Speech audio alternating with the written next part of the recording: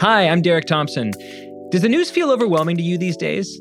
There's a pandemic, then there's inflation, and also this crypto thing. It's way too much to keep track of. That's why my podcast, Plain English, breaks down the news twice a week. Short, sweet, and surprising, it's everything you need to know with key insights you won't forget. Listen to Plain English free on Spotify.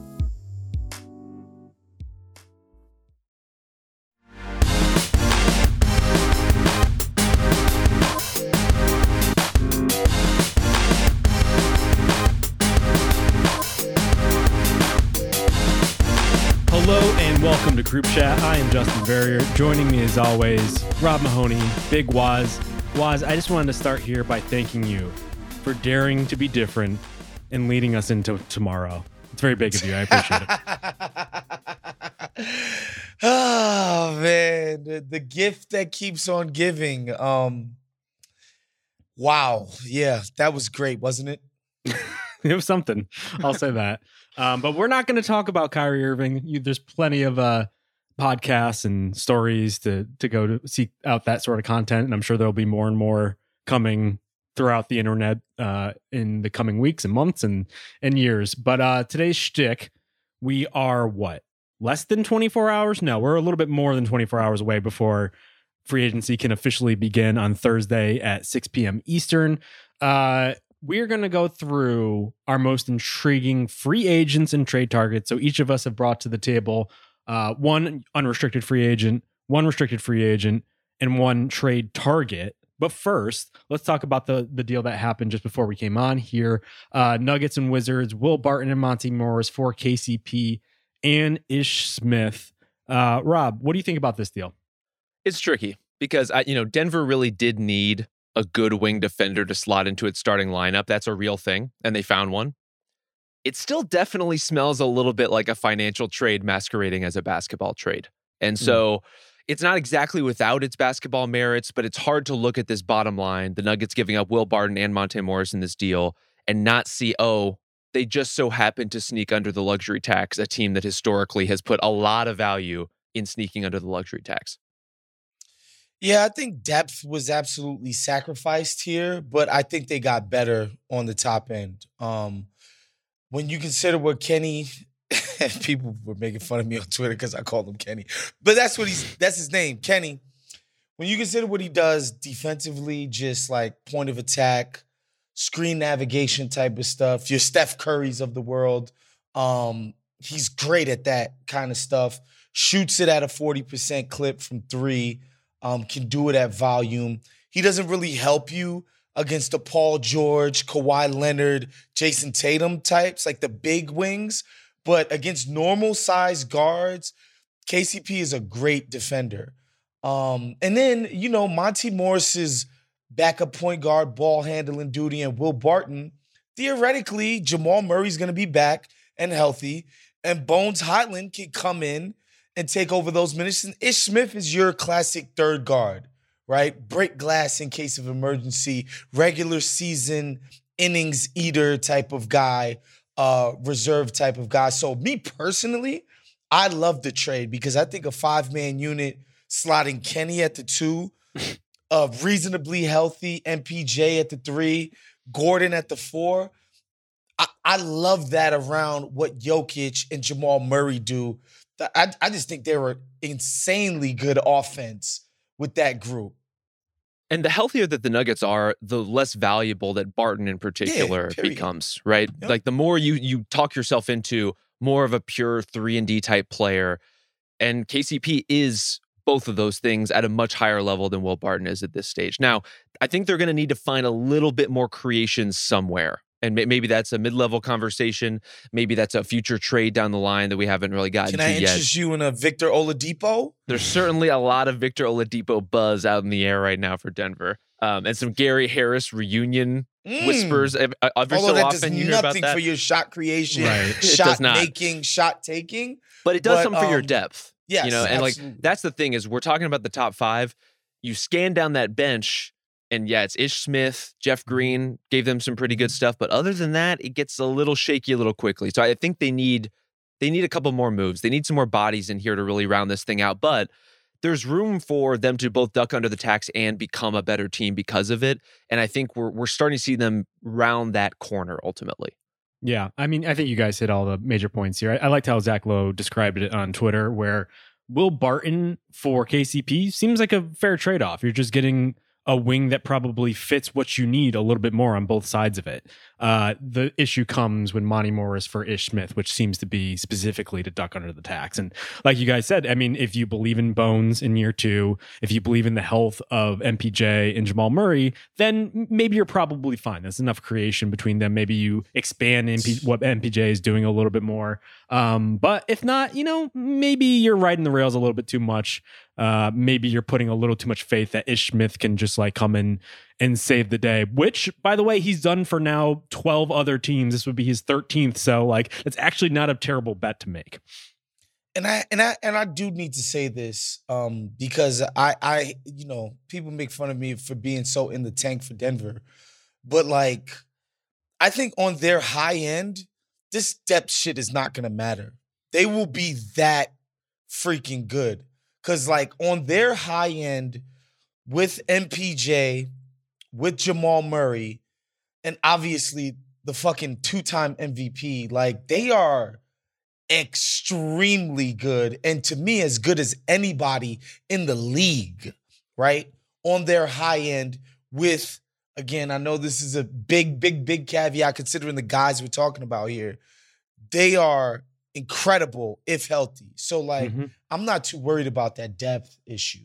Yeah, I mean, those two guys are really the most important depth pieces for Denver. Like, if you have Murray and you have Porter for at least most of the season and they're in relatively good form, that's what's going to help Jokic get to the finish line in better, not better shape, but better. He just looks so worn down by the end of the playoffs, really over the last couple of years. And so if you can cut him a break where some of these other guys are creating a little bit more in game 62, I think that's going to pay off for you big time. All right, let's get to the topic at hand here. We're going to start with our most intriguing unrestricted free agents. Each of us have one. Then we'll go to restricted. Then we'll go to trade targets. I'm going to take the ball first here. I'm going to start because the guy I picked was very much in the news yesterday, to the point where I almost wonder if he could even qualify for this list, just because it seems like he's destined for New York. This is one Jalen Brunson. And so what I have some things I want to bring up with Brunson, but first what I'm going to do is I'm going to put 5 minutes on the clock here, and I'm going to turn it over to Waz. And Waz, I just want to hear everything you have to say about Jalen Brunson being your New York Knickerbockers $110 million man. Ready? Go. Look, I think, because I was on Bill's pod yesterday talking about him, and I think that people got the impression that I was like sour on the deal. I think he's worth the money. I'm just wondering about what the Knicks are going to be going forward. If the idea is that like it's about our young guys and we bring in another quality starter and whatever, then cool. But like, I don't know that that's what these dudes sold the city and the fans on. When I say these dudes, I mean Leon Rose and his bunch, Worldwide West, Steve Stout, which is still hilarious. That's not really what they promised, that type of team. Now, if you want to say the Knicks are being patient, they're biding their time, they're bringing in another high-quality starter-level player, nothing wrong with that. But is he the Julius Randle of point guards?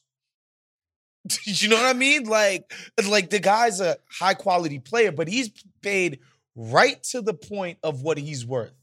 Like he is there. He's not a value deal. I'm not going to say he's overpaid, but he's right to the point of basically what he's worth.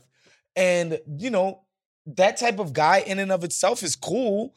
I don't know that it's changing anybody's life. I think Jalen Brunson's a dope player. I think he's hard-nosed. I think it's funny that they hired his dad like this is freaking an AAU coach and it's Auburn University or something. The whole incestuous nature of all of that, Leon Rose's kid being his agent, all of that kind of stuff is weird. But on the basketball sense, it's a good deal. Like, he's a good player. He's an upgrade to what they had. I just don't know, spinning it forward, what do you see for the Knicks? If you're a fan of the team, to be like, all right, maybe we're not going to get to Golden State, Boston, Milwaukee level, But man, can we get to like slightly below Memphis level? Like how do we even get to that level? So that's my feeling on the signing. I'm not down on it. I don't think he's vastly overpaid. This isn't like John Wall's extension. You know what I mean? Like he's gonna be a good player. I'm just wondering what the Knicks are gonna be doing going forward. It's only 3 minutes, by the way. So congrats. Yeah, we might be ambitious talking about how do they get to Memphis level. I think they're like, how do we get to Chicago Bulls level? Right. And then let's keep going from there. And maybe ultimately those answers are going to be guys like Barrett more so than they are guys like Brunson or guys like Randall. But this really is an interesting spot the Knicks are in because they so clearly needed lead guard help. They tried it with Kemba, did not work. And then you start looking at the alternatives, and it's like if you're not going to go in a direction like a guy like Jalen Brunson, what are you doing? Like, what are your immediate plans to take some of this stuff off of Randall's plate, off of Barrett's plate, to get a more cohesive, organized offense? You can see how they got here, even if like the means of getting there involved, as you said, paying your son, who's also the player's agent, and putting some money in so-and-so's pocket and hiring his dad as a coach. All these things. Making like 30 trades just to carve out like $5 million here, $5 million there. Yeah. Yeah. The latest of which was this salary dump to the Pistons, where they sent out Nerlens Noel and Alec Burks, who are good NBA players, for nothing, and 2 second-round picks, and I think $6 million in cash reportedly for nothing. Shout out to the Pistons, by the way, who I think have done a really good job leveraging their space at a time when they didn't need it. Did they though? Like, I don't understand that deal from their point of view. Not to get in the weeds of like the Nerlens Noel element of this all, but like Noel and Burks, totally fine players. But like, doesn't Noel take playing time away from Beef Stew and now Jalen Duren in the front court? And like Marvin Bagley could theoretically play some minutes at center. So like, do you need Noel? Do you need Burks to be taking the ball away from Cade Cunningham and now Jaden Ivey? I actually don't know. Well, unless you could spin them forward into something else, which is a whole other possibility. But those 3 names you mentioned, none of them have proven they can be good NBA players yet. Like, so sure. Nerlens Noel is that. He's often injured, obviously has a big history in terms of unavailability and things like that, but a good defender, catch and finish guy, has now caught on with multiple teams in kind of smaller roles and fit to those roles. I like that kind of maneuvering. And again, this is in conjunction with the deal where they took on Kemba's contract to get Jalen Duren in the first place. So I mean, when you look at this stuff holistically, I think the Pistons are doing good work. Yeah, I just wonder if they could have held on to the space a little bit longer. And then when one of these teams that's inevitably going to get desperate for cap space just because they want to squeeze some more money out in order to put an offer sheet out for like a Miles Bridges, I wonder if that opportunity is now gone. I think also too, sometimes as a developing team, it's nice to fill your rotation minutes with actual NBA players. Like that actually aids in the development of your players when they are playing around competence, right? Like it actually is a boon for them when you think Killian Hayes isn't that? Woof. Oh my God. You know what? My 2 favorite memories from last year's Summer League. One, watching Josh Giddey get ripped at half court, and immediately tweeting, I think the Thunder might have drafted a bus, and blowing up OKC Twitter for like a day or two, and having people like think that I was serious and just like tweeting me all year long, which was fun. And then watching Killian Hayes just have no handle whatsoever. Like I'm just like, this is not an NBA level guard. Like with his ball, he just seems so raw. Can't shoot, can't handle. And is like 6'3". Like what? I mean, what are we doing with that there? So yeah, no, Killian Hayes ain't that. All right. Well, one thing I wanted to get to is I wrote down, I think pretty much every point guard in the NBA. And now I'm not blurring the lines here. I'm going strictly listed as a point guard because like in Washington, for instance, you could probably say that Bradley Beal is the lead guard there. He's going to initiate most of the offense, but I'm sticking rigidly to the point guard definition. And I really want to find out where Brunson fits in the league at large. So stop me. This is who I have above Brunson. Stop me if you disagree with any of these players. So Steph Curry, John Morant, Damian Lillard, Trae Young, Chris Paul, Jamal Murray, Drew Holiday, Shai Gilgeous-Alexander, Darius Garland, Kyrie Irving. I will say, like, mostly based on actual performance, not whatever weird crystal stuff he has going on in his hypothetical Kyrie Irving. Mhm. hypothetical Kyrie Irving, Cade Cunningham, LaMelo Ball, CJ McCollum. Is Cade Cunningham a point guard? Yeah, You lead can guard. call him a especially point with Ivy. guard. Yeah, he's going to initiate a lot of the offense. Also, He's prob- LaMelo Ball, I don't think is better right now than. Okay, so I'm gonna- He hasn't shown himself in his career yet. who would you rather have, though? Oh, I'd rather have LaMelo Ball. I mean, Right, and Cade too. He's a 6'7" point guard. Like, yeah. And of course, I'd rather have Cade. Yeah, that goes without saying. Okay, CJ Would McCollum. I rather have Kyrie? I don't know that that's the case. Okay, That's a different question. Yeah, you're right. That's a different question. You're right. CJ McCollum, De'Aaron Fox. Guys, CJ's good. I didn't say he's not good. But I feel like Brunson gives me way more fight on defense for Brunson sure. is younger too, so there's that. You know, All right, so I'm the going to CJ highlight thing, CJ. I don't know that that's like a even, like that's even to me. That's Okay. a push to me. De'Aaron Fox.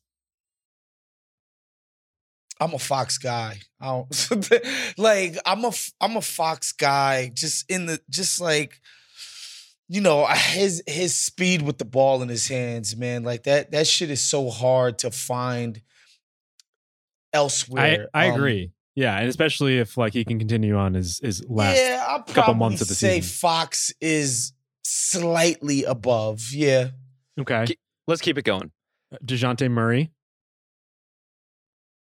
Nah. Fred VanVleet,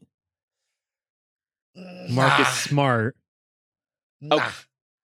Nah. I think we're in the range. We're in the range. range now. Yeah. Okay, I'm glad you mentioned that because I have Brunson next, and then I have Lonzo Ball, Kyle Lowry, Tyrese Maxey, Malcolm Brogdon, Reggie Jackson, Mike Conley, Pat Bev, and it just gets worse from there. Nah, Yeah. none So- of those cats. No.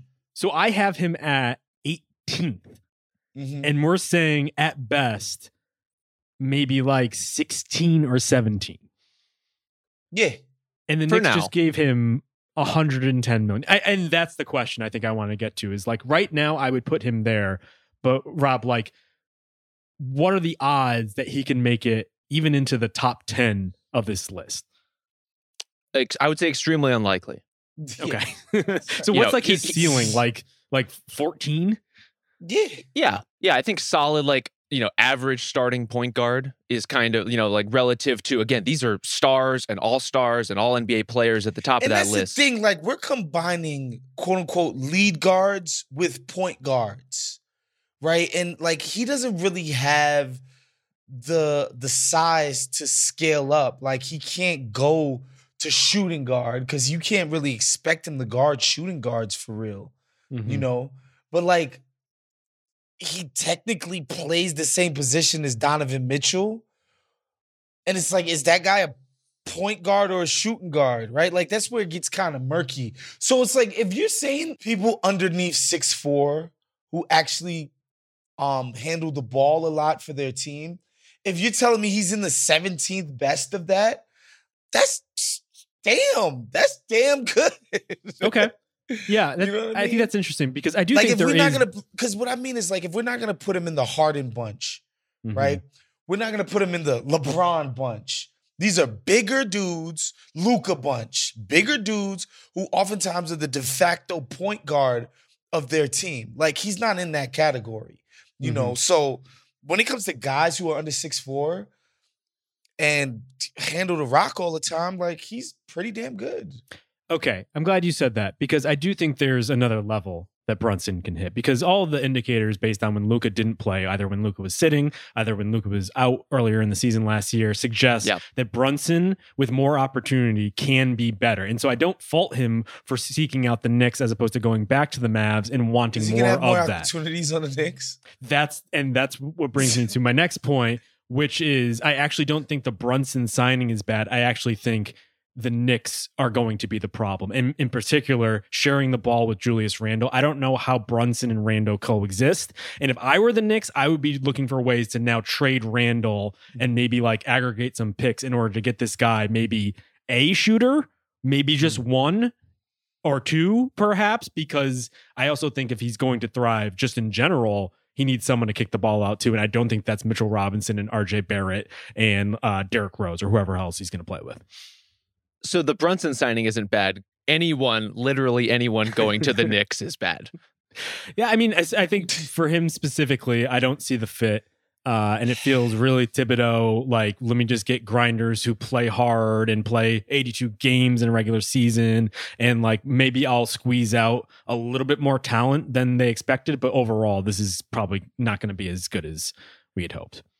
Yeah, I totally understand why he and people around him would think this is a guy who can do more at this stage in his career, that he's ready for more responsibility. And maybe he'll get that in New York and maybe he won't. But what we haven't seen is him deal with this kind of suboptimal fit yet. You know, when we brought up De'Aaron Fox, Dallas we haven't is just seen perfect. We haven't seen Brunson in a De'Aaron Fox type situation where there's so much working against you and yet you still have to be a lead Fox in a guard. Brunson situation. Absolutely not. Where you get to play 5 out and Yeah. you get to actually optimize the things and specialize the things that you are naturally good at, right? Like you get to say, hey, the floor is going to be spread with shooters. People can't just slough in on you, right? Like, go ahead and beat the guy in front of you. De'Aaron Fox ain't never, ever, ever, ever had that, right? And no Brunson got to going on there. and Brunson got to do that. And then it's like, if Barrett is supposed to be a big part of the future, and that's why like the Knicks confuse me. It's like, are you grooming Barrett to be the centerpiece of a big, huge deal? Or is Barrett supposed to be part of the thing that's left over when you inevitably get the kinds of players that make you a championship type of team? Like, how are you supposed to come in possession of those players if not via trade? Right? The Knicks are perpetually playing for next season, not 4 years down the road, not 2 years even down the road. They're playing for this next season. And I think the fact that they had to get off of Burks and Noel's contracts just speaks to that. Like before, it seemed like, oh, great, we have tradable contracts that we can maybe turn into future stars. It seemed like a really great like pathway to something bigger. Now it's just a bunch of guys who are mildly interesting, all playing together that don't really fit together. And don't really see how they get to the next. That's what optimistic Knicks fans are telling me. No, but to keep it with the Brunson part of it, if RJ's supposed to have the ball and Randle is useless when he doesn't have the ball, where does that, like, I saw Chris Haynes, and Chris Haynes is plugged in, especially on the player side. He said, I talked to somebody close to Brunson. He allegedly didn't have enough opportunities in Dallas. Where are these opportunities going to present themselves in New York? Well, you know, so that's something definitely to think about. To play that out, maybe that's kind of more feature than bug with this signing. Maybe what the Knicks are projecting overtly is, oh, come here, you're going to be our point guard, you're going to run our offense. And the whisper behind the back is, if we need him to, you know, we've seen him play next to the stars. You know, if the ball goes to RJ Barrett, it's okay if Jalen Brunson is our second or third option. This reminds me of my favorite story I was told by an executive once, that I think the team was talking to Will Barton. And Will Barton was really hung up on only being a 2 and not a 3, right? And so the coach says, oh, yeah, you could be a 2. You could be a 2, definitely. Don't worry about it. They hang up the phone, and the coach then says, yeah, our 2s just happen to guard LeBron James here. So it's like... it's part of the system, you know? Yes, exactly. All right, let's move along here just because we're running a little behind. Waz, why don't you give us your unrestricted free agent? Unrestricted, and this isn't going to be very sexy, y'all, but it's Chris Boucher. Because I'm interested. Whoa! I was not expecting this. You guys said intriguing. Yeah, sure. I'm intrigued to see what this guy's market is, because I'm intrigued to see how the league feels about centers, right? Like, is it a problem to have a really skinny Boucher type outside of the context of Toronto with all those damn big ass switchable, hyper athletic long wings? can he play outside of that system? Do teams value what he brings to the table as far as a switchable guy, right? Like a guy who can credibly guard wings at times. He's not going to bang with the big dogs. Like he's obviously a really slight guy. And I wonder what type of number they're going to put on that, right? Like I think he's probably worth a good, like if Tice is worth $9 million, my man Boucher got to be worth at least 14. You know, if he's going to be playing 20, 25 minutes or so a night. So I like Boucher as a player. I'm just interested to see how the league feels about that kind of guy coming out of the playoffs that we just had, where we saw at times Boston just beat people up with size and girth and all of that. But then at times we saw where that was used against them, right? Where they weren't getting out to shooters and, you know, their offense was sort of lagging because of all of these bigs on there. So like, I'm interested to see how the league feels about that type of dude. He's kind of a 4, can sometimes play 5. He's really slight, but he's versatile. Theoretically, he shoots it. That's why I'm interested in Boucher. I'm gobsmacked. I was not expecting Chris Boucher.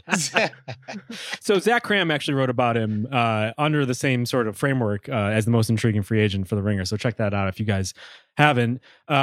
I think he's really fascinating too, because he checks all the buzzwords that we talk about with like the modern NBA values. Like he is long, he is switchable, he can shoot most of the time, but then is almost like hollowed out of all of the actual nuance that I think that like you actually need in order to be like a high quality reserve on the Warriors, right? Where it's like, oh, he's actually really lithe and thin and can get pushed around too much, and maybe that leads to him over fouling, and he also can't pass like to save his life, and so it's almost like he's the chalk outline of the exact player you want in 2022, but he doesn't have anything filled in between. Yeah, what you're describing is pretty much the exact reason he was in and out of Nick Nurse's doghouse at various points over the last couple of years. And I think he showed a lot of improvement this past season. Like, I think he proved himself to be a much more solid NBA player, just in terms of executing game plans, staying in front of your guy, not chasing those attempts to jump and block 3-pointers, which he's very good at, but also really, really, really wants to do. And so he's kind of leveling out as a pretty good NBA player. That said, he is the guy who is very easy to covet from afar for exactly those reasons that you outlined. Like he gives you off your bench, or I guess maybe plugging in as a 5th starter if you have a kind of a weird fit. He gives you a lot of that stuff you might need. And so you could see a team really talking themselves into a Chris Boucher under the right circumstances. Yeah, do you guys see a clear fit? Like, one of the teams I was thinking of as we were going through the edit on Zach's piece was like maybe the Wolves, a team that is reaching in the trade market, seems like, for a bigger center to put next to Karl Anthony Towns, like a Gobert, Clint Capella. Is Chris Boucher someone you can get for a fraction of the price who could actually do all of the like some of the similar things that those guys do? Yeah, Bulls, I think maybe, Sacramento too. Like whenever you have centers, guys who are ostensibly centers but not good at the job of defensively anyway, like, you know, a Sabonis or a Karl Towns, where it's like, all right, this guy's not the eraser that we want ideally out of our center position. Can we put a guy next to him who does some of that help side stuff, who does help in the sense that he's very switchable? So when he's guarding pick and rolls with our guards, like it makes us more, you know, sturdy in that position. I think that's the type of team that you're looking at. I don't know if he would work in Dallas again, the type of team who has a center who's just not ideal in Maxi Kleber. But yeah, I think it's those type of teams. If your center is not that good at defense, you probably want a Boucher type. Yeah, I like Chicago as an option. I think that could be kind of cool. The Pelicans are another one of these teams that always comes up when it's like spacing bigs for sure. Right. And if the market on him just totally goes dry for whatever reason, I think he would be great in Milwaukee. I just don't see how he gets there unless it's like there's nothing for you. Here's a 1-year deal to get you back on the market next year and you can contend in the meantime. Yeah, I love the Milwaukee fit. That's a really good one. Rob, do you want to go with your most intriguing unrestricted free agent? Yeah, I'm going chalk. It's James Harden.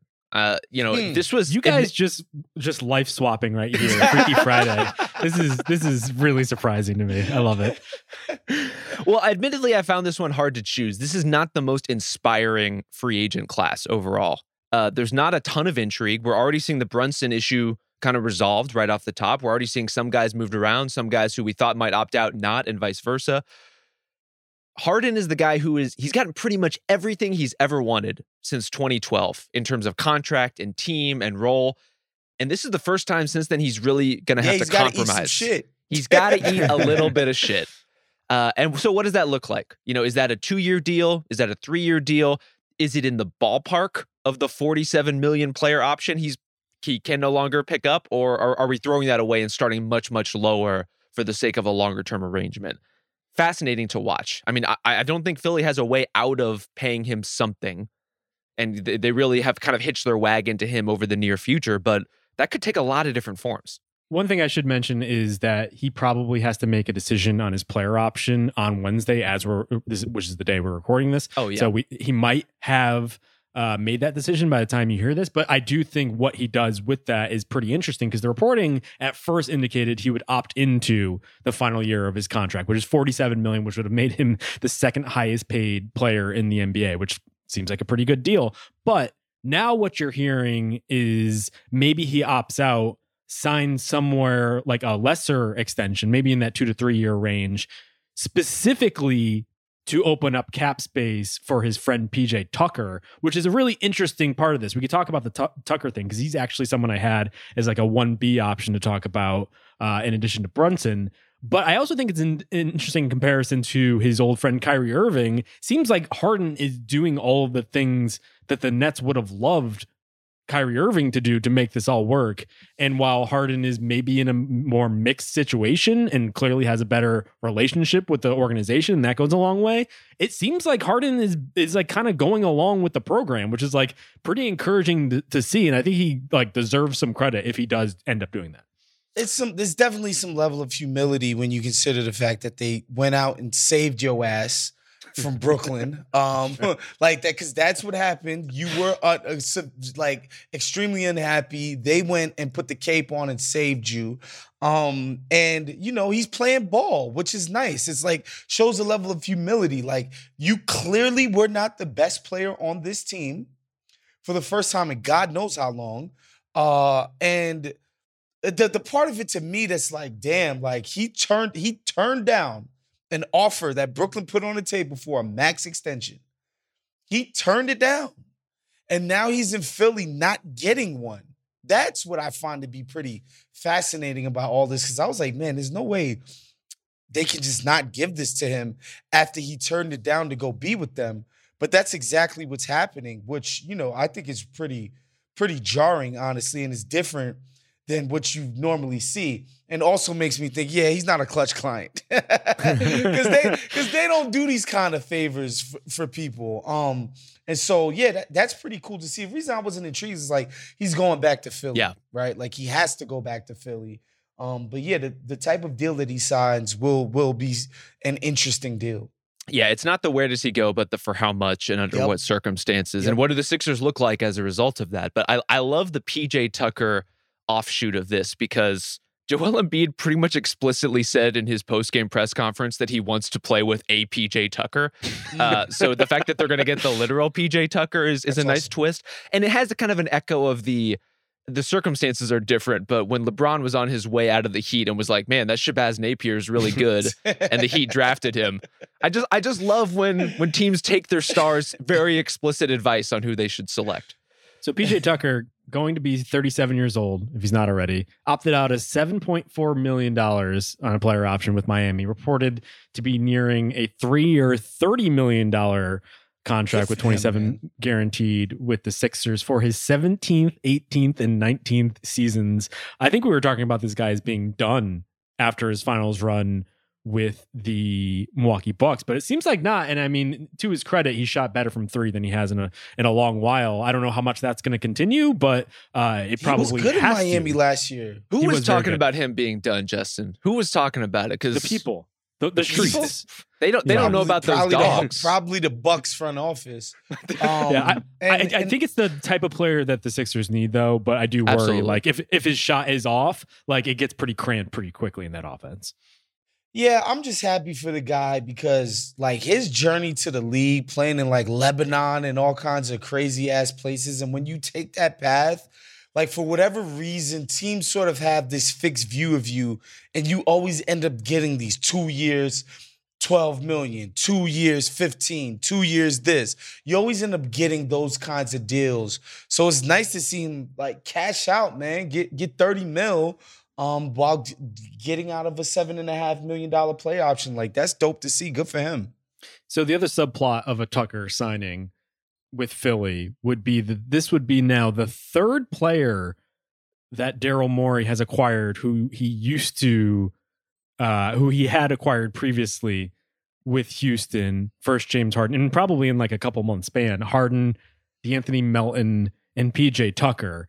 And baked within this Keith Pompey of the Philadelphia Inquirer report, there is scuttlebutt that he continues to pursue Eric Gordon after failing to acquire him in a 3-team trade on draft night.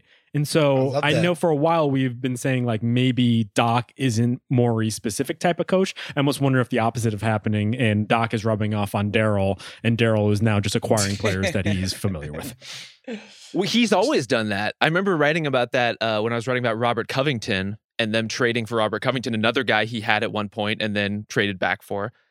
This is basically what Daryl does. There was like I think now double-digit players who have played with him at multiple points in their career, and now, of course, with multiple stops with him being in Philly. But look, when you have a type, you have a type.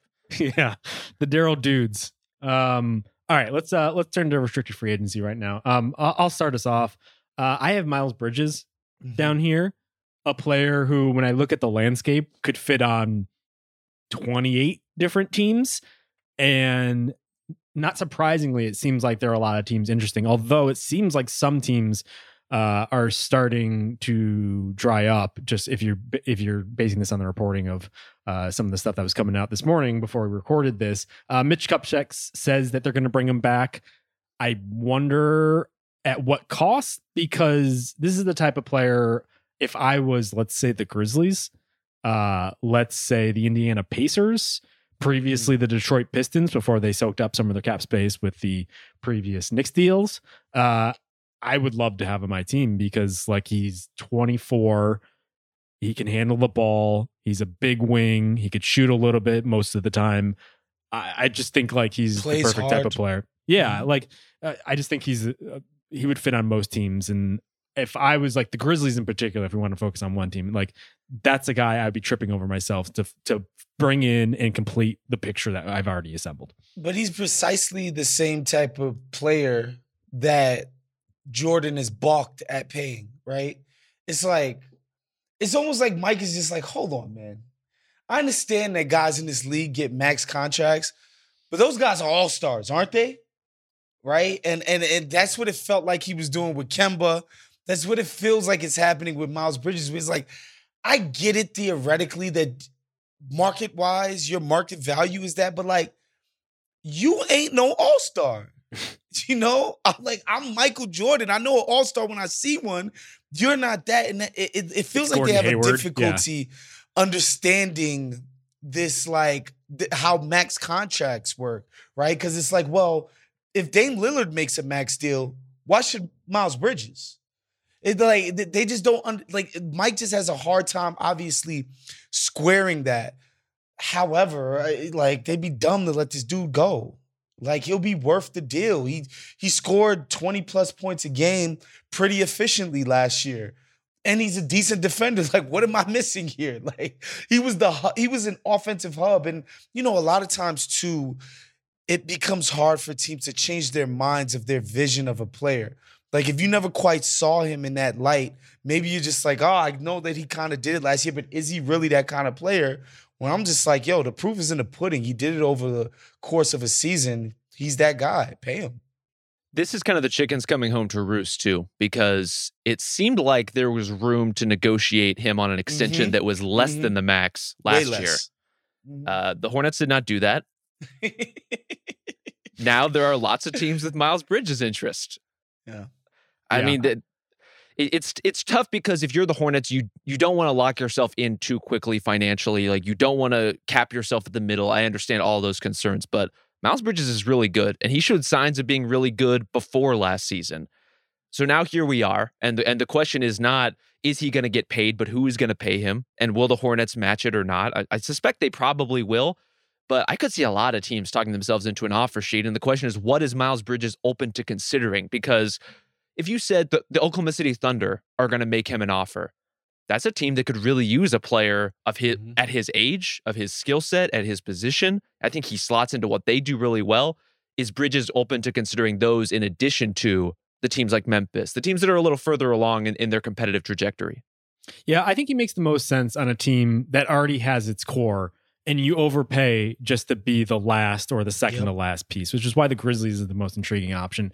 If only because the Grizzlies are probably one of the most intriguing teams in the NBA. But like, even like the Pacers, a team that has like a couple guys in place. Like, I wonder if you slot into Bridges, you keep Miles Turner on an extension, then it's like Halliburton, Duarte, the guy they drafted this year, and then like you have something there. Like, even the Knicks, for instance, isn't Bridges like a better option for what they have if they intend to keep Randall and Barrett than Jalen Brunson? I don't know. That's a lot of beef between Barrett, Bridges. Yeah, it's a lot of heft there. It's a lot of beef.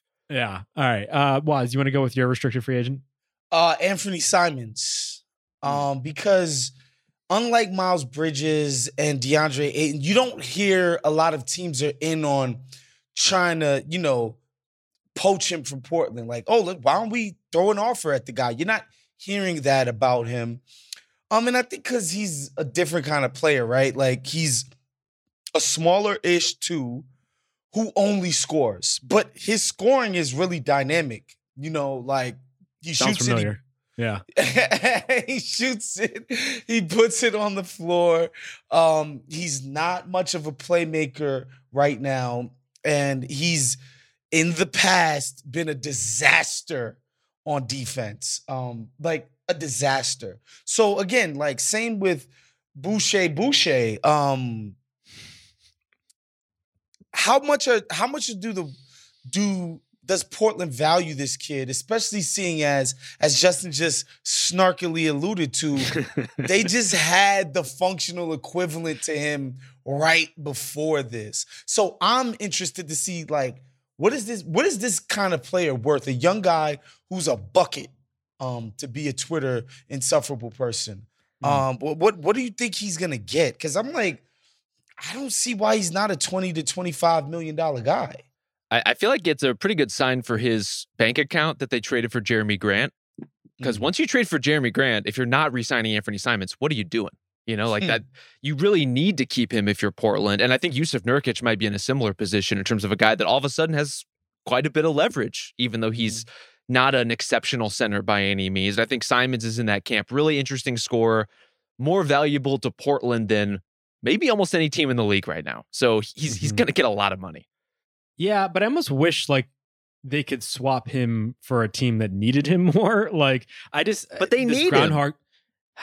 They need the scoring, but I don't know if you want to be closing with Damian Lillard and Anthony Simon on the same court together. Like, I don't know who you're guarding. And so I almost wonder, like, is there something to work with Charlotte where Charlotte pays Anthony Simons and the Blazers gets Miles Bridges? Man. Like, Bridges is the better player overall. By and the far. more helpful. I know, but like, I think like the Blazers need a player more like Bridges than they do Simons. And I wonder if you're just caught in that perpetual cycle of ending up in the same place.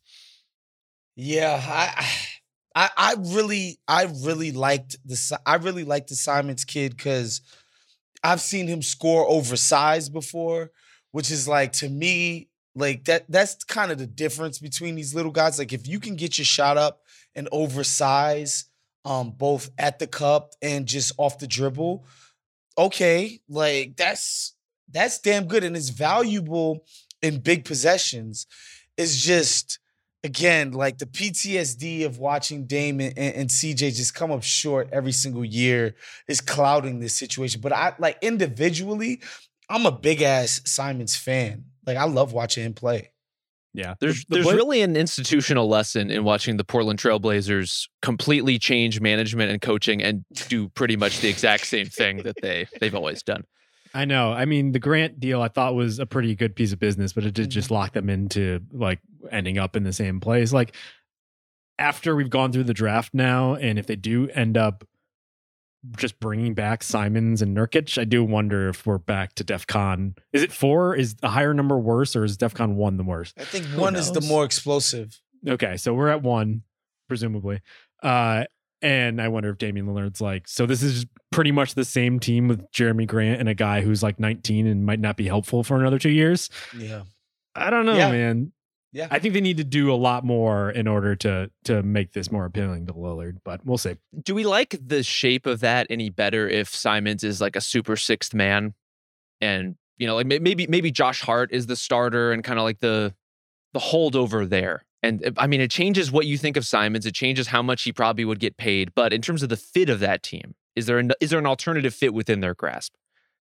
I think if you're paying anyone around that much money and you aren't thinking of them as a closer, I think you're in a big problem. Yeah. Oh, yeah. And also, like, is it an impossibility that Simons can one day grow up to not be a disaster? Like, just be not this isn't ideal, but it's not a disaster. Like, I think there's a huge gulf in between those things. You know what I mean? Like, meaning the gulf between Steph Curry on an island and Jordan Poole. You know, and I think that makes it like a meaningful difference in big games against the best teams. You know what I mean? So if you can get from Jordan Poole to Steph, I think we're getting somewhere here. You know what I mean? Right. Defensively, of course. Right. All right, Rob, you want to go with your restricted free agent? Yeah, we can't get out of this segment without talking about DeAndre Ayton. It's just not possible. And We've done a lot of Ayton talk on this podcast, though. We've done a lot of Ayton talk, but let me simplify it this way. I think his whole situation is pretty wild. I'm wondering if he just tucks his tail between his legs and ends up back in Phoenix. But we're going to hear a lot about sign and trade possibilities until this thing is done. That seems like whatever the outcome is going to be, it's either going to be back in Phoenix or sign and trade somewhere. So let's lay it out. Like let me lay out some centers for you, and you tell me if they move you at all as the next starting center of the Phoenix Suns. Emotionally? Yes. Spiritually and emotionally. If you feel the power within you stirred by Clint Capella, who we talked about last week, Jakob Poeltl, Jonas Valanciunas, Yusuf Nurkic, Miles Turner, Steven Adams. Do any of those guys do anything for you? Miles Turner. I'm a truther for Turner. This is the Turner Hive. I'm Turner Hive till I die. For sure. All those other guys you mentioned do nothing for me. Like Nurkic. Oh my God. Jakob Poeltl? What the? But that's what they like. If you're gonna trade Ayton, you need a center, and you're not gonna get the best of the best. You're not even gonna get the Rob Williams types at this point. So what are you getting? And that's why I keep coming back, Waz, to something you talked about with Bill, which is the possibility of the Ayton Gobert. That would be amazing. Trade. I think the Suns would be really freaking good for having done that. And I think it works for Utah, too, in terms of recontextualizing what kind of team they are and getting a guy who can do a little bit more offensively than Gobert can. I think Phoenix would have to put stuff into that deal to incentivize Utah to do it. Maybe picks, maybe young guys they like. Even maybe it's like a Jay Crowder. I don't know what that looks like. But there's something there that I think could make sense for both teams. Damn near impossible to score on in that scenario, bro. The Suns would be insufferable to watch with both Gobert and Chris Paul being prickly like for 48 minutes. Like there's no way I would watch a regular season game for them. But let me turn this on its head though, just a little bit. Considering what the Suns asked of Ayton to play a more rigid role, is someone like Nurkic that much worse? Like if that's what you want from your center, is there some sign and trade to work out where you send Ayton to the Blazers, a team that needs someone a little bit more versatile who has more room to grow and can grow into something a little bit more dynamic offensively? What else is Portland sending out to them? Well, I mean, there's two parts of this. One is like, does Ayton put his foot in the ground and say, like, I'm going to the Blazers no matter what? It's a little bit more tricky with the Blazers because I don't think they have the cap space to make that threat. But like, there are other teams out there where he could say, like, hey, get me here and you just take whatever you can out of this. But it could be Nurk plus other stuff. Like, so Nurkic fills in at the center role. Maybe you get draft picks. Maybe you get a Shaedon Sharpe. Maybe it's an Anthony Simons. But like, I wonder if you're saying for Phoenix, I want my center to be kind of programmatic. Let's get a programmatic center and also other stuff to help us down the line. And maybe that's like gives you more of a long runway and gets you out of the Ayton fiasco. I think part of the problem is a lot of these centers, Nurkic included, are not great programmatic centers. Like Yusuf Nurkic is an okay defender, a guy who honestly has trouble finishing sometimes against some matchups. Like he gets into that like push hook shot kind of floaty range, the same one Ayton does for like, to be fair. And so that's really all of these guys that I listed. I'm not sure there's no really heartening choices there. And I mean, that's why the sign and trade market is so tough, unless you want to get into a place as Phoenix where you're playing more of a traditional 4 as a 5 and spacing things out. But why are you doing that when your 2 lead guards and the guys who run your offense are not downhill threats primarily? You know, like I don't know what you're clearing space for by going for more of a stretch option. They need an interior guy. And there are fewer and fewer realistic interior players. And the ones who are really good are already spoken for. Mm-hmm. I think the Pacers is also a pretty good outcome for both of them. Like Turner is probably the best of that bunch, as we just described. And I think there's probably still a little bit more in him if like the Suns really want to delve into that. And like Chris Paul's probably the exact type of guy who could probably bring it out of him. And I think like the Pacers are the type of young team where Ayton can like explore the wonders of his body a little bit more than he could in Phoenix, you know? Like that actually works out. For what? Well, DeAndre Ayton is going through puberty, yo. He has been messing around with VR lately. You know, I don't know what he's getting into. Jesus Christ. Yeah, I guess the worry would be that in Indiana, there's not much nightlife, so he might become a full gamer and just spend all of his nights doing that. So maybe it's not for the best. All right. Well, speaking of trades, let's get to the trade targets now. I'll start with mine. DeJounte Murray. Yep. Who all of a sudden is in every trade rumor. And I'm kind of for it. Because in this situation, you would see a lot of teams who have been bad for a little while now, like the Spurs have been, and say, we have to be good as soon as possible. That like we can't go through 1 or 2 or 3 more years of a rebuild. We've been doing this for so long. We need to give something to our fans. The Kings, prime example of this. But when in actuality, the better path to being really good down the road is to suffer for a little bit longer, actually get the type of game-changing, league-altering players that you need in order to shape your franchise, and then do it. So like you actually need to be worse again and maybe one more season. And I think the Spurs are kind of in that situation where they're decent enough with Murray, but Murray's timeline is now. He has 2 more years on his contract, and he was a fringe all-star this season. And did he end up making all-star? I don't know if he made it with... He did, yeah. Yeah.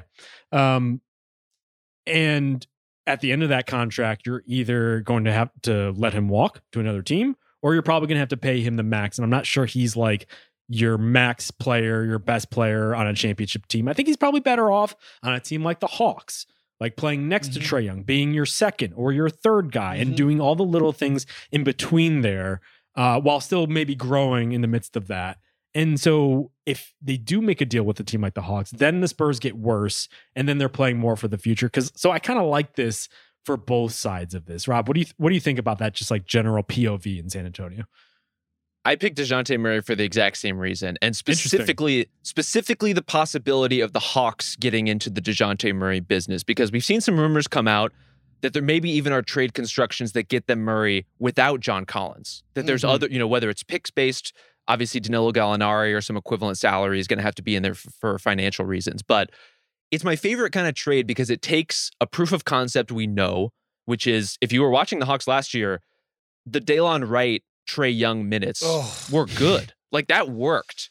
And now we take the billionaire's version of Delon Wright into DeJounte Murray. Without Trae Young on the court, though, no. Like trying to create offense, it's just it was rough to watch. But yeah, Murray, why I like him on the Hawks is because he has that juice. Like he can create offense. He has developed into a plus type of playmaker. So that's like, man, like you get both of those guys in the mix. And, sort of like KCP, But I think he's even better as an on-ball type of guy. Oh, yeah. He's not able to handle the big wings. He's not. He's too frail. He's too light in the shorts for that. But anybody else, he is on them. Like, he is on them. So, like, I love the defensive fit as well because it frees up Trae Young to not always have to deal with the guys at the point of attack. And this guy in the non-Trae Young minutes can absolutely be the engine of that offense. That would be incredible for the Hawks, which means it's not going to happen. Maybe. But here's a brilliant idea. Let's take one of the best offensive guards in the league and one of the best defensive guards in the league, put them together, boom, profit. Yeah, right. Sounds good. Yeah, I like the fit in Atlanta. The other team rumored is the Wolves. Now you'd have to find some place, new home for D'Angelo. Yeah, fortunately. But I'm sure he has his bag packs like just perpetually, just ready to move on to the next team that's going to be disappointed in him. Man, Murray on the Wolves would just be, that would be too much fun. For similar reasons, right? Yeah. Like you give the keys to Edwards, it's Edwards and Towns, and then Murray is your third. I like that. Well, if you're thinking of dream pairings for DeJounte Murray, Karl Towns is basically it. You know, like he protects Towns defensively. Towns gives him all the space he needs to explode to the basket. You get, I mean, honestly, I think Murray's just a better playmaker than D'Lo is at this point, considering Russell can't really create any separation, which has been a problem for him. I like a lot of these fits for Murray in terms of where they are right now and who could be on the table. I think I honestly, coming into this offseason, didn't really expect him to be a player who would be traded. So the fact that we're talking about it at all, I think is pretty interesting. Well, I have a couple other teams I wrote down here just quickly. The Pelicans. So you're saying actually our window is now.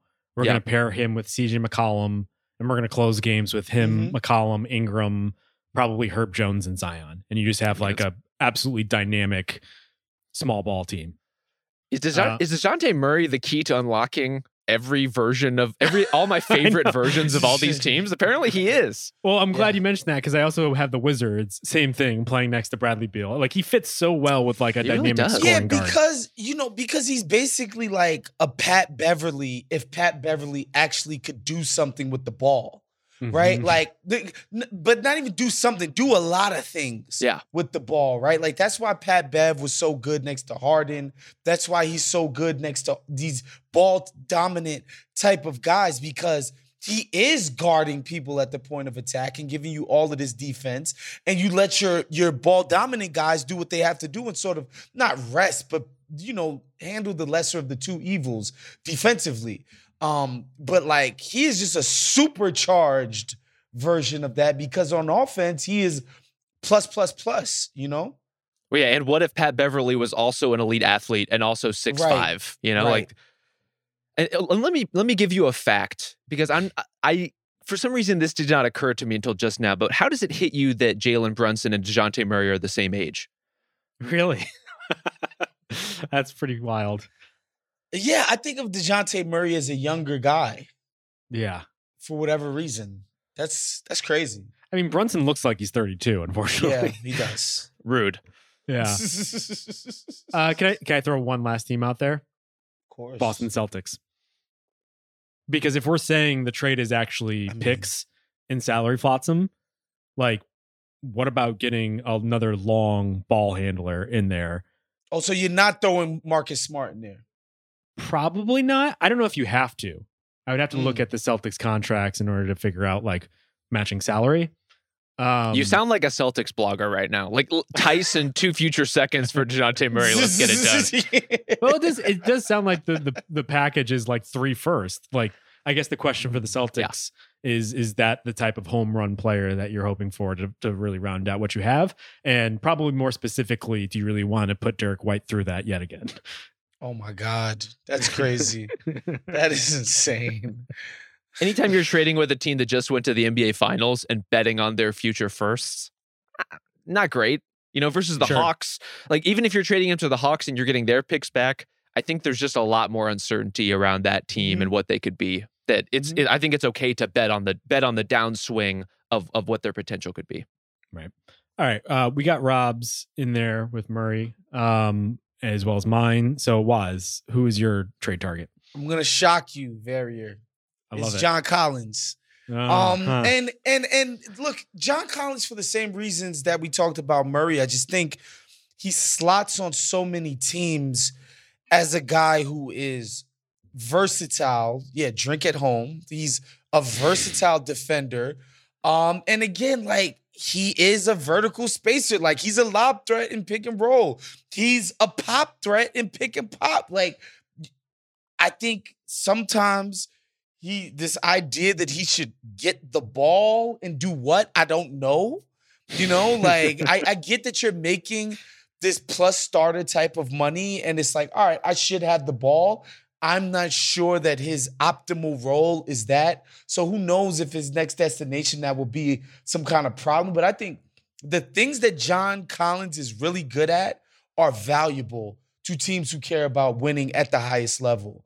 You know, like playing some spot minutes at the 5, being a good 4, being somebody who can switch onto wings credibly, you know, and not being a just complete 0 on offense, right? Like, every now and again being able to attack a mismatch with his physicality.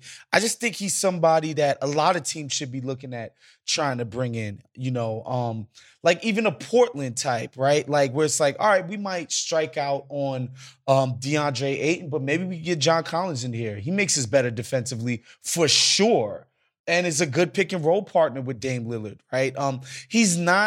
He's shown a decent amount of playmaking on short roll type of stuff because he had to, because Clint Capella's in the lane. So, like, he has all of these tools that I just think were not able to be unlocked because of a lot of political things going on in Atlanta, I'll say. The governor's race? No, that's why I love him for Utah. Like, the Collins for Gobert trade makes a lot of sense to me. I mean, I actually like Murray better for the Hawks, but like, if the Hawks decide that beefing up their defense is the most important part, like, I think Collins on Utah is like a really good fit because they need to get younger, and more specifically, they just need juice. Like, they need something to really energize that team, because it's just like fallen into this muck of, we've been the same team for so long. And it almost like when the Warriors reached to get DeMarcus Cousins into what they had, like, we need something to shake this up to get excited about. And again, I think like a Mitchell Collins like foundation is something that you could really build on. Maybe they won't be as good next year, but maybe like 2 years down the road, that's something you could sell to your fans.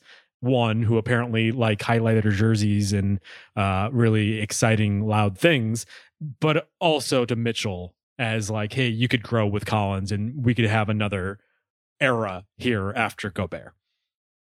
I like this as our cause, you know? Like, let's get a telethon going. Let's find John Collins a home. Is that so much to ask? John Collins is one of Jerry's kids. I think all of the newsbreakers in the industry have beaten us to that, because I see a John Collins rumor like on the hour. Yeah. But they're not invested like we are. You know, we earnestly want to see the best for John Collins, whether that's in, again, like all these destinations, whether that's in Charlotte, even if it's in Sacramento, even if it's somewhere we're not quite expecting, if there's like an opportunity for him. I think his game does slot into a lot of different situations. The question is, what does he want to do? Because I will admit, my only hesitation with John Collins, I remember he made an appearance on the Low Post in which he specifically mentioned that he saw like a Giannis-like open floor future for himself. Yeah. And that gives me some pause. Tough. It's tough. You know? That's not what you want to hear when we're trying to rehome our guy, John Collins. I love him with LaMelo. Yeah. He does fit on a lot of different teams. And to Waz's point earlier, he has managed to grow his game while sacrificing his game, which is really tough to do. So he's been willing to do a lot of different things there. So I hope he finds a new home. We're rooting for you, John. We're starting a fund here. Hey man, I'm in the John Collins fan club. I think what he does, especially when you watch the postseason, where it's like guys that can do a bunch of things. Not necessarily you specialize in a thing, but you can do a bunch of things pretty well. That shit is super helpful when you're trying to figure out matchup dependent type of stuff. So I want to see John Collins get busy somewhere. Well, while we're just kind of freestyling trade rumors here, Okay. And to connect some dots, what for the Charlotte scenario, would you balk at a John Collins, Bogdan Bogdanovic for Miles Bridges sign and trade kind of situation? Does that do anything for you? It does, but now you're in a world where LaMelo has to become a shot creator. That's true. For himself. He has to be the kind of person who can go out and get buckets for himself, score 2-pointers, okay, finish at the cup. Like, he has to become that kind of guy. Get to the line, finish at the cup, draw 2 defenders for your one-on-one attacks. He has to become that. If he does, then shit, sign me up. You know what I mean? But if you get rid of Miles Bridges, that's what he's doing. He's doing that offensive hub type of stuff, shot creations type of stuff. LaMelo hasn't yet shown an ability to do that yet. And maybe he will. Who knows? I don't know, because I think in a LaMelo-centric offense, Collins' best position would probably be at a small ball center. Like, you probably want to get up and down. You don't want to bog him down with Collins plus a rim protector. And I don't know if that's what Collins wants, and I don't know if that's the best usage of him. And so I wonder, if I have Bridges, a guy that ostensibly every team wants, who could eventually maybe grow into the type of guy you could throw on the best wings. Maybe he has that defensive upside in him. I'm not sure. I would bet on Bridges rather than Collins there. He's just more versatile and flexible. I also think Bogdan, he's always hurt. And he's also older than I think a lot of people realize. He's 29, I think going on 30. I don't know if he's fitting the timeline of LaMelo. He's probably fitting Michael Jordan's timeline of wanting to win more than their best players. Well, I was just thinking for the Memorial Gordon Hayward spot of technically on the roster, but unavailable for tonight's game. I love that Nick Batum's stretched contract is going to outlast Gordon Hayward, which was Batum was stretched specifically in order to sign Hayward. So that's going to be fun there. All right, let's wrap it there. You will hear more from all of us from the rest of the week on the Ringer Podcast Network, on the Ringer NBA Show feed. Unfortunately, not all together. Waz and I are first on deck on free agency on Thursday. Rob is going to chime in when? Saturday? On Friday with our guy Logan. Okay. So we'll have free agency covered throughout the week, and then we'll be back next week to have some takes on all of it. Again, I'm in group chat. Thank you to Isaiah Blakely. We'll see you next week.